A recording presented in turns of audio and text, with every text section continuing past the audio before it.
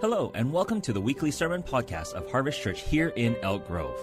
We're excited to have you join us as we share God's message of hope and love. Each week, we bring you a new message from our pastors and guest speakers designed to inspire, uplift your spirits, and challenge you. Whether you're listening on your commute, at home, or on a walk, we hope these messages will bring you closer to God and help you on your faith journey. So without further ado, let's listen in.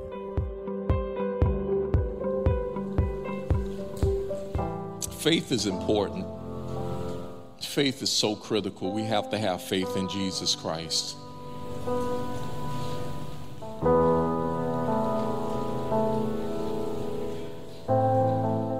I remember, Ethan, when I was 17, 18, 19 years old, I got saved at 19. Being a college football player, all-state running back, MVP of my district, one of the top recruits in the state, and I was absolutely miserable. It made no sense.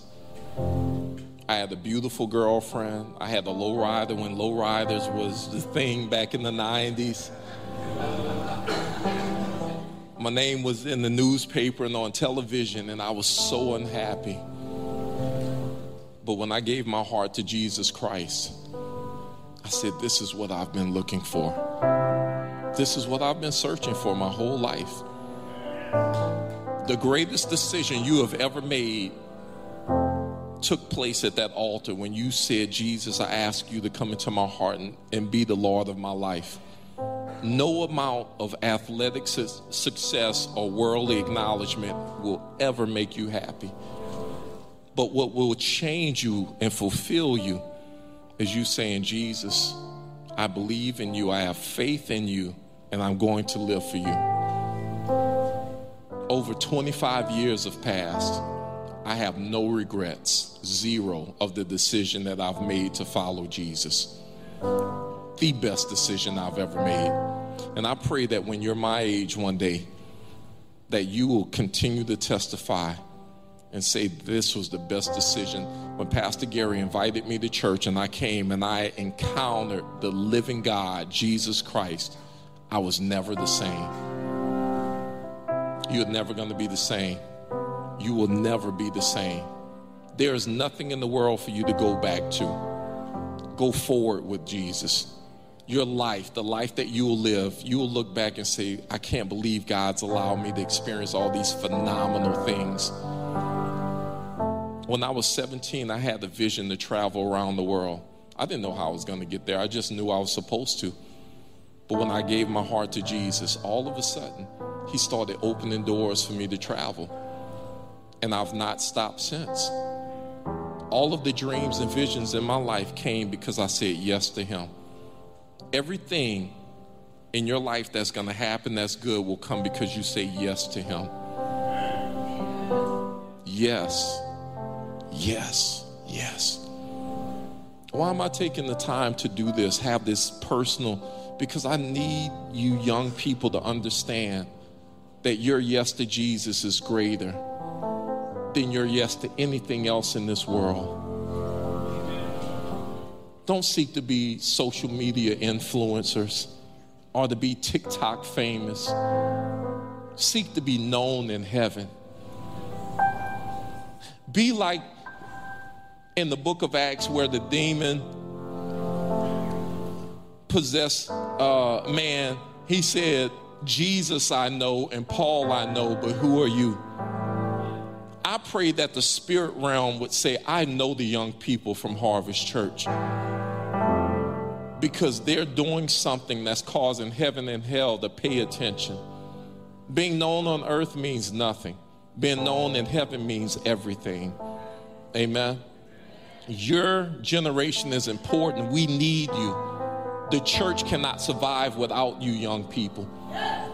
The church cannot survive unless you become the next leaders that God's called forth to do the work of the ministry. Everyone in this room, they're going to pass away. And when they pass away, you have to be the ones that say, we're going to carry the banner of Jesus and make him known around the world. You are valuable. We need you. We need you. We need you. Jesus needs you. He has need of you. The church needs you. California needs you. You are valuable. Amen. Father, we just thank you. I pray for the next generation whoever's around this room, Lord God, and who's watching online. I pray for an anointing for the next generation, that they would be raised up and used mightily for the glory of God. That, Father, you would anoint them and empower them so that they would do 1,000 times greater than we've ever done. And you would use them 1,000 times more powerfully than you've ever used us. God, let them usher the return of Jesus Christ into the earth as mighty men and women of God, completely committed and sold out for the kingdom of God. Remove every desire in them to be famous in this world and put a desire in them to be known by heaven in the name of Jesus. Use them for your glory and stamp them, Father, with the seal from heaven in the name of Jesus. Thank you, Lord, in Jesus' name. Amen and amen. Praise God. If you don't mind, just stand with me for a second as I read the scripture and pray over you. And then we're going to move into the Word of God. The title of my message today is part 2 of Mountain Moving Faith. Mountain Moving Faith. Matthew 17:20 says this, and he replied, this is speaking of Jesus. He said this, he said, because you have so little faith, truly I tell you, if you have faith as small as a mustard seed, you can say to this mountain, move from here to there, and it will move, and nothing will be impossible for you. Father, right now in the name of your Son Jesus Christ, I pray for everyone in this room and those who are watching online. I pray for the power of the Holy Spirit to rest upon them in the name that's above every name. I pray that you would give them a spirit of wisdom and revelation, that you would enlighten the eyes of their understanding, give them eyes to see, ears to hear, and a heart to perceive what the Spirit of the Lord is saying, that they might turn and be healed. You've established the word of God in the heavens. Now establish it in all of our hearts, and let us be men and women who honor and glorify you. Give us a spirit of humility and give us hearts to receive everything you've ordained for us to receive through the power of the Holy Spirit and the exaltation of the name of Jesus Christ. We love you, we bless you, and we thank you, Lord God. Anoint us to be people of great faith in your Son, Jesus Christ's holy name we pray. And all of God's people said, amen and amen. You may be seated. God is so good. I do not believe I'm going to preach long, but I do want to preach strong. Amen. Hallelujah. Last week we spoke about how God gives us faith to move mountains, and that faith is an action word. Faith is not just something we simply believe in, but it is an action word. And faith can be defined as an action one takes based upon someone or something that they trust in. So when we talk about faith, we're talking about the actions that we take because of the faith that we have in God. Faith will be the actions we take because of the trust we have in him and in his word. And I want to tell you this. There are 3 things that I covered last week that will hinder us and prevent us from walking in the fullness of God and in faith. Some of the things, the unbelief, the things that we yield to that will block our faith and hinder us from walking in God is 3 things. It is fear, it is unbelief, and it is unworthiness. Fear can be defined as something that paralyzes us from walking in obedience to God. Unbelief is something that causes us to doubt God.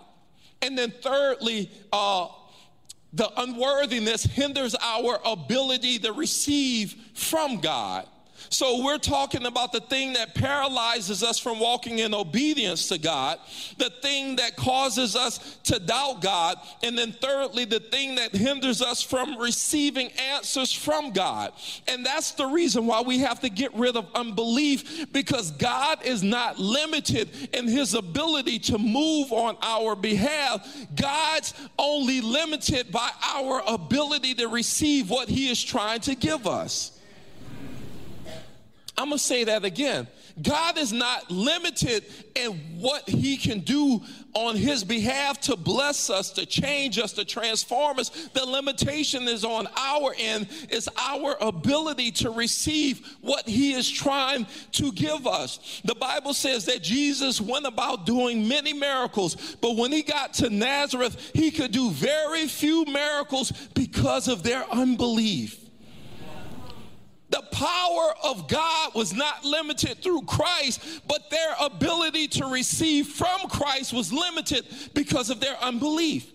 And what we have to do is get rid of the unbelief, get rid of the doubt, get rid of the fear, get rid of the feelings of unworthiness that's preventing us from receiving from God. It has always amazed me how I could be praying for people and one person receive miracles, the second person receives nothing, and the third person receives miracles. And I always go back and I say, God, what is it?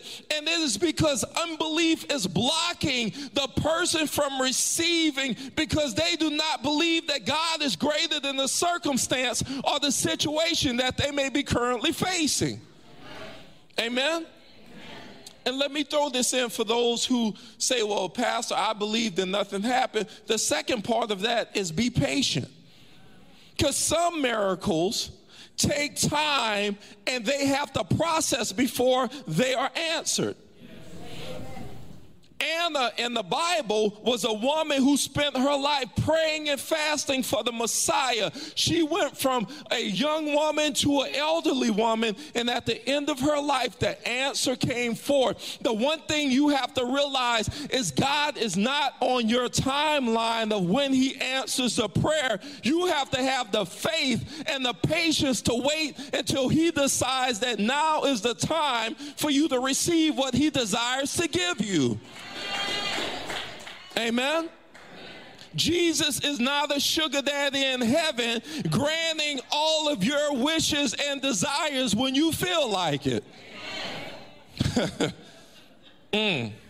Woo. Those high heels you march up into the throne room of heaven with is not going to make him speed up or change his mind. For some of you adults that got the analogy, you can look as cute as you want. It's not going to make Jesus speed up. You have to be patient and wait until he says now is the time. And I believe that's a word for somebody, because timing is just as important as what you have prayed for that he desires to give you. Because the right thing at the wrong time is the wrong thing. Parents, your teenagers, some of you are blessing them with vehicles and getting them licenses, and it's okay to do it when they're 17 and 18. It's not okay to give your child access to a vehicle when they are 7 and 8. Right thing, wrong timing. And because God loves us and he knows what we have need of, he said, I heard your desire. I heard your request. I'm going to answer your prayer, but just be patient, and I'm going to bring it when you are ready to receive and you have matured to the point to where I can give you the blessing and the answer to your prayer. And some of us have an attitude with the Lord because we've been praying and we haven't gotten from him what we want. And God says, you hadn't grown and matured at the level you should have been to receive what I desire to give you. Yes. It got real quiet at that moment. See, there's a level of growth, maturity, and maturation you have to go to and through, and then God can answer some of the prayers that you've been praying. But some of us have been stuck and not growing at the level that we should have. Some of us are stunted spiritually in our growth, and God can't answer some of your prayers because you're not mature enough to handle what he desires to give you. And then we blame God and say, I prayed and prayer doesn't work because God hadn't answered me. God says, I'm ready to answer. You haven't matured to the level to receive what you desire to receive in prayer. I'm preaching better than your responses right now.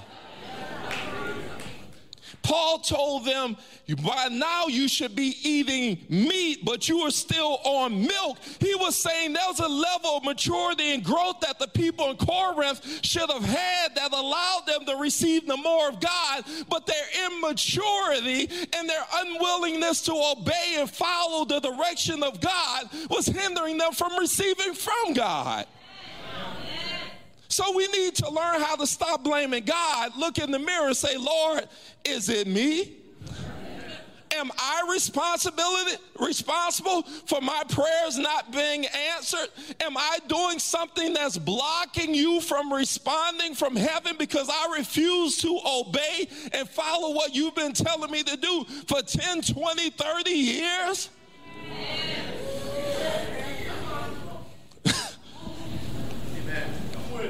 You cannot disobey God for 2 or 3 decades and wonder why he's not answering your prayers. And then have a temper tantrum and throw a fit and get mad at God, and God says, you have not done what I've been asking you to do. Stop getting upset.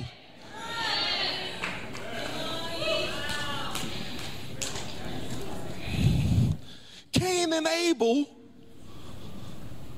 bring their offerings to God.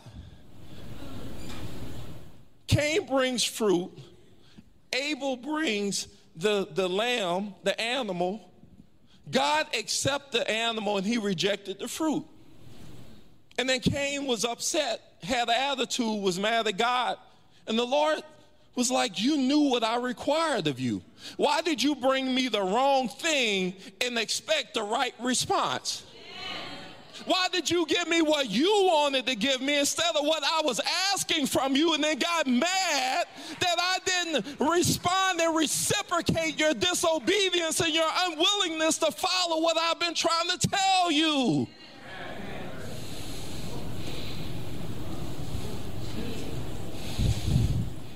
Look at your neighbor and say, it's time to grow up. It's time to grow up. It's time to grow up. It's time to grow up.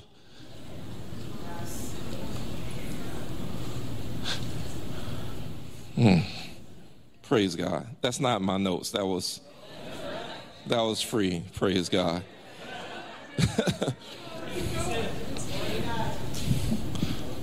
Faith is an action word, and it's actions that we take because of what we believe.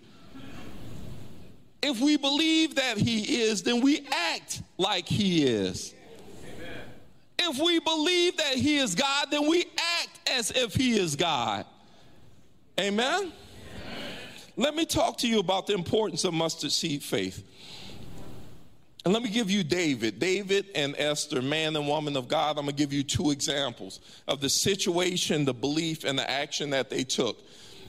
What was the situation that David was facing that was causing him to have faith in God? The situation that he faced was Goliath was an enemy of God. He was a 9-foot-tall giant who was opposing God's army. He was calling them out. He was using intimidation and fear, and he was trying to provoke and incite them into a war, into a fight, into a skirmish. And David was facing this. David was a kid. He was a teenager. He had taken care of his father's sheep. Goliath was a warrior. He was a man of war. He was a champion. He was a warlord. He was used to killing people and intimidating people. And David being a teenager and Goliath being a warrior who was 9 feet tall, this was the situation. Now here's the reality. David believed that his God was greater than the Goliath or the giant that he was facing. David believed that his God was greater than Goliath, the giant that he was facing. There are situations in your life that God will allow giants to rise up, and he wants to see who your confidence is in. Is your confidence in the giant that's before you, or is your confidence in the God who is greater than the giant? And depending on where your faith or your confidence lies will determine the outcome of your situation. God can be with you and ready to fight for you, but you can reject God because you don't believe that he is greater than the situation that you are facing.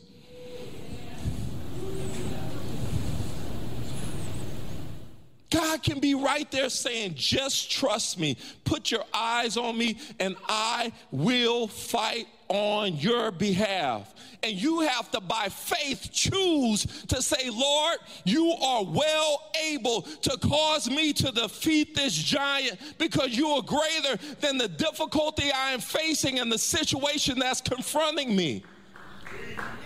And whatever your decision is will determine the outcome. God's already decided he is fighting for us. God has already decided that he is for us. God has already decided that triumph and victory belongs to his sons and daughters. We have to now decide, will we embrace and walk in that by faith and allow God to work in us and through us so that he can receive the glory.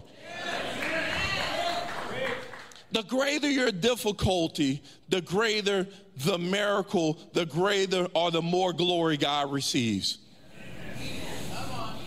The greater your difficulty, the greater the challenge, the more glory God receives when he works through your situation. Amen? Amen. If someone steals your car or your car is in a car accident, and then God blesses you, people are like, oh, yeah, praise God, amen. He's good, yeah. And then they move on with their life. But when God goes to Maui and begins to restore an entire portion of an island and does miracle signs and wonders and bless them, then the whole world will say it had to have been God, and that was a miracle performed. Why? Because the greatness of the problem determines the greatness of the glory that God's going to receive from the difficulty and the challenge. Pastor John, what are you saying? That God will put his children in great difficulty so that he can receive the highest level of glory. When we say, Lord, use me, do something great, God says, wonderful. Goliath, go ahead and step out there on that battlefield. Go ahead, Goliath. Oh, no, Lord, I wasn't asking for giants, Jesus.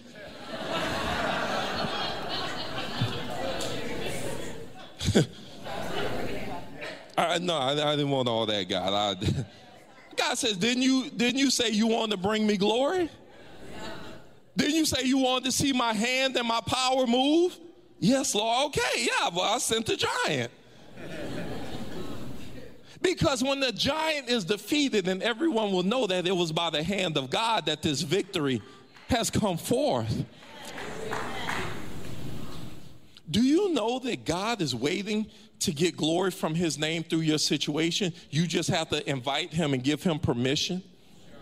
Saul saw the same giant, heard the same threats, and viewed the same difficulty.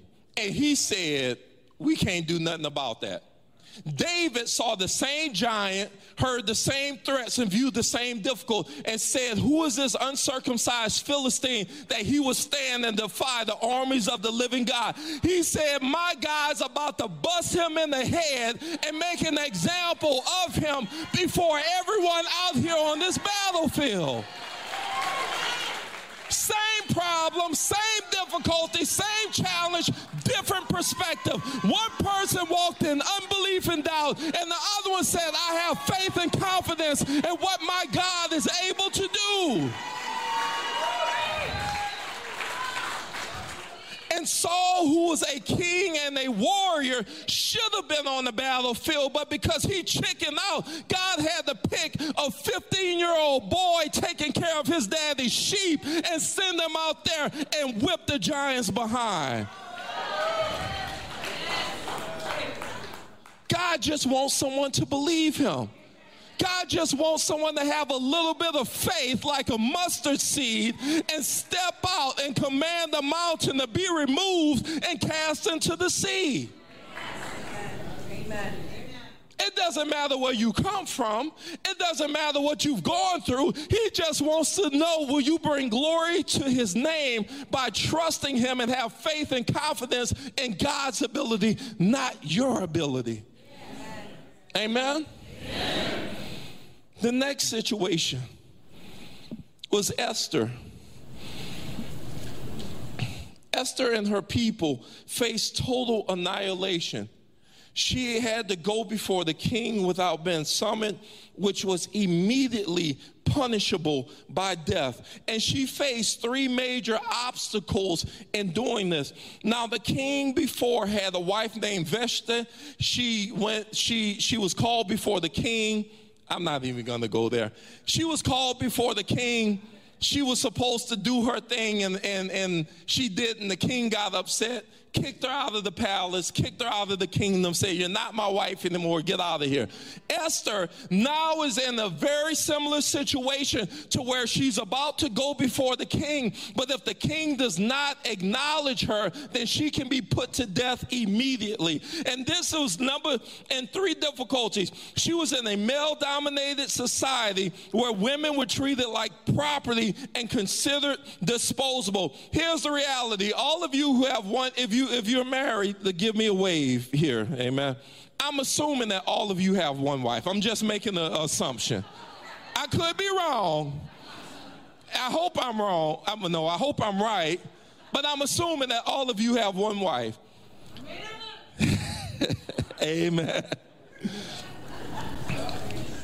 The king not only had Esther as a wife, but he had 360 concubines. He had options. He had choices. Every night he was walking around like Teddy Pendergrass talking about, come on and go with me. Come on over to my place. He had options. So if Esther was removed, it wasn't like his life or lifestyle changed, if you understand what I'm talking about. Number two, she had no parents or a mother figure to teach her about femininity and how to be a woman and how to be a queen. And she was competing with close to 1,000 women in this competition of who was going to be the next queen of the nation. And thirdly, she was faced with being a foreigner who looked different, spoke a different language, and worshiped a different God than the ones that were popular in society. She had everything working against her except for one thing. God was on her side, even though her circumstances seemed bleak. And because she had faith, everyone said faith. Because she had faith, she went into the throne room of the king, and the king accepted her. Esther chapter 5 and verse 1 says this. It says, on the third day, Esther put on her royal robes and stood in the inner court of the palace in front of the king's hall. The king was sitting on his royal throne in the hall facing the entrance. And when he saw Queen Esther standing in the court, he was pleased with her and held out to her the gold scepter that was in his hand. So Esther approached and touched the tip of his scepter. At that moment, she was spared. She was not going to be put to death. Amen? Amen. And her act of bravery, pleading for her people, saved millions of Jews from being annihilated and destroyed, even though everything in her situation said this is a bad idea. God allowed her to have favor with the king because the greater the difficulty, the more glory God gets when his people have faith to trust him to walk through difficult situations. Could it be the very thing that you despise and you hate that you are currently in, that you're saying, God, this is too tough. God, this is too difficult. God, this is too crazy. God, this is too rough. God, I don't understand what's going on. God, this is taking too long. God, this is just too many problems. Could it be that God wants to work the greatest miracle that you have ever seen in your life through the greatest challenge that you are currently facing? What you call a problem, God says will be a part of your testimony if you would have faith and allow him to be the God of miracles. Stop complaining about the miracle that God has brought into your life because you don't have eyes to see it for what it really is. God's trying to do a miracle, and all you could do is get on the telephone and fuss and complain about what you don't like about what's happening in your life right now. God says, I'm trying to bless you, and you keep cursing it with your mouth because there is life and death in the power of the tongue. Ooh. What God is calling clean, you're calling unclean. What God's trying to bless, you keep crossing it up. God wants to do a miracle. Amen? Amen. Matthew 17:20 says this. He said, truly I tell you, if you have faith as small as a mustard seed, you can say to this mountain, move from here to there, and it will move. And nothing, everyone say nothing, and nothing will be impossible for you. Nothing. In the Greek, the word nothing means nothing. The word nothing is translated as nothing. Nothing will be impossible if you have faith and believe and have confidence that he is able to do immeasurably more than anything that you could ask, think, or imagine. This is my close. The NIV application commentary says Jesus does not point to the amount of faith, but rather to its effectiveness. By using the contrast of the mustard seed, which is the smallest seed known in Palestine, he declares that even the smallest amount of faith can accomplish tremendous feats.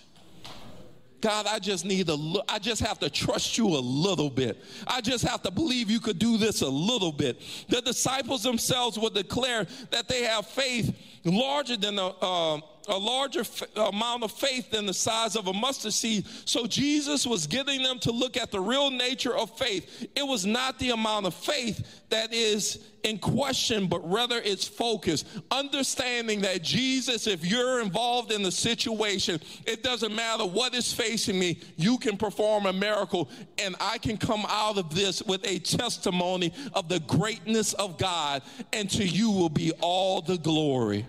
Amen. Hallelujah. Thank you for listening to our sermon podcast. We pray that today's message has touched your heart and encouraged your spirit. We believe that the Word of God has the power to transform our lives and inspire us to be better versions of ourselves. If you enjoyed today's podcast, please share it with your friends and family. And don't forget to subscribe to our channel for more inspirational messages. Until next time, may the good Lord bless you, and we look forward to seeing you at one of our weekend services and sharing with you once again next week.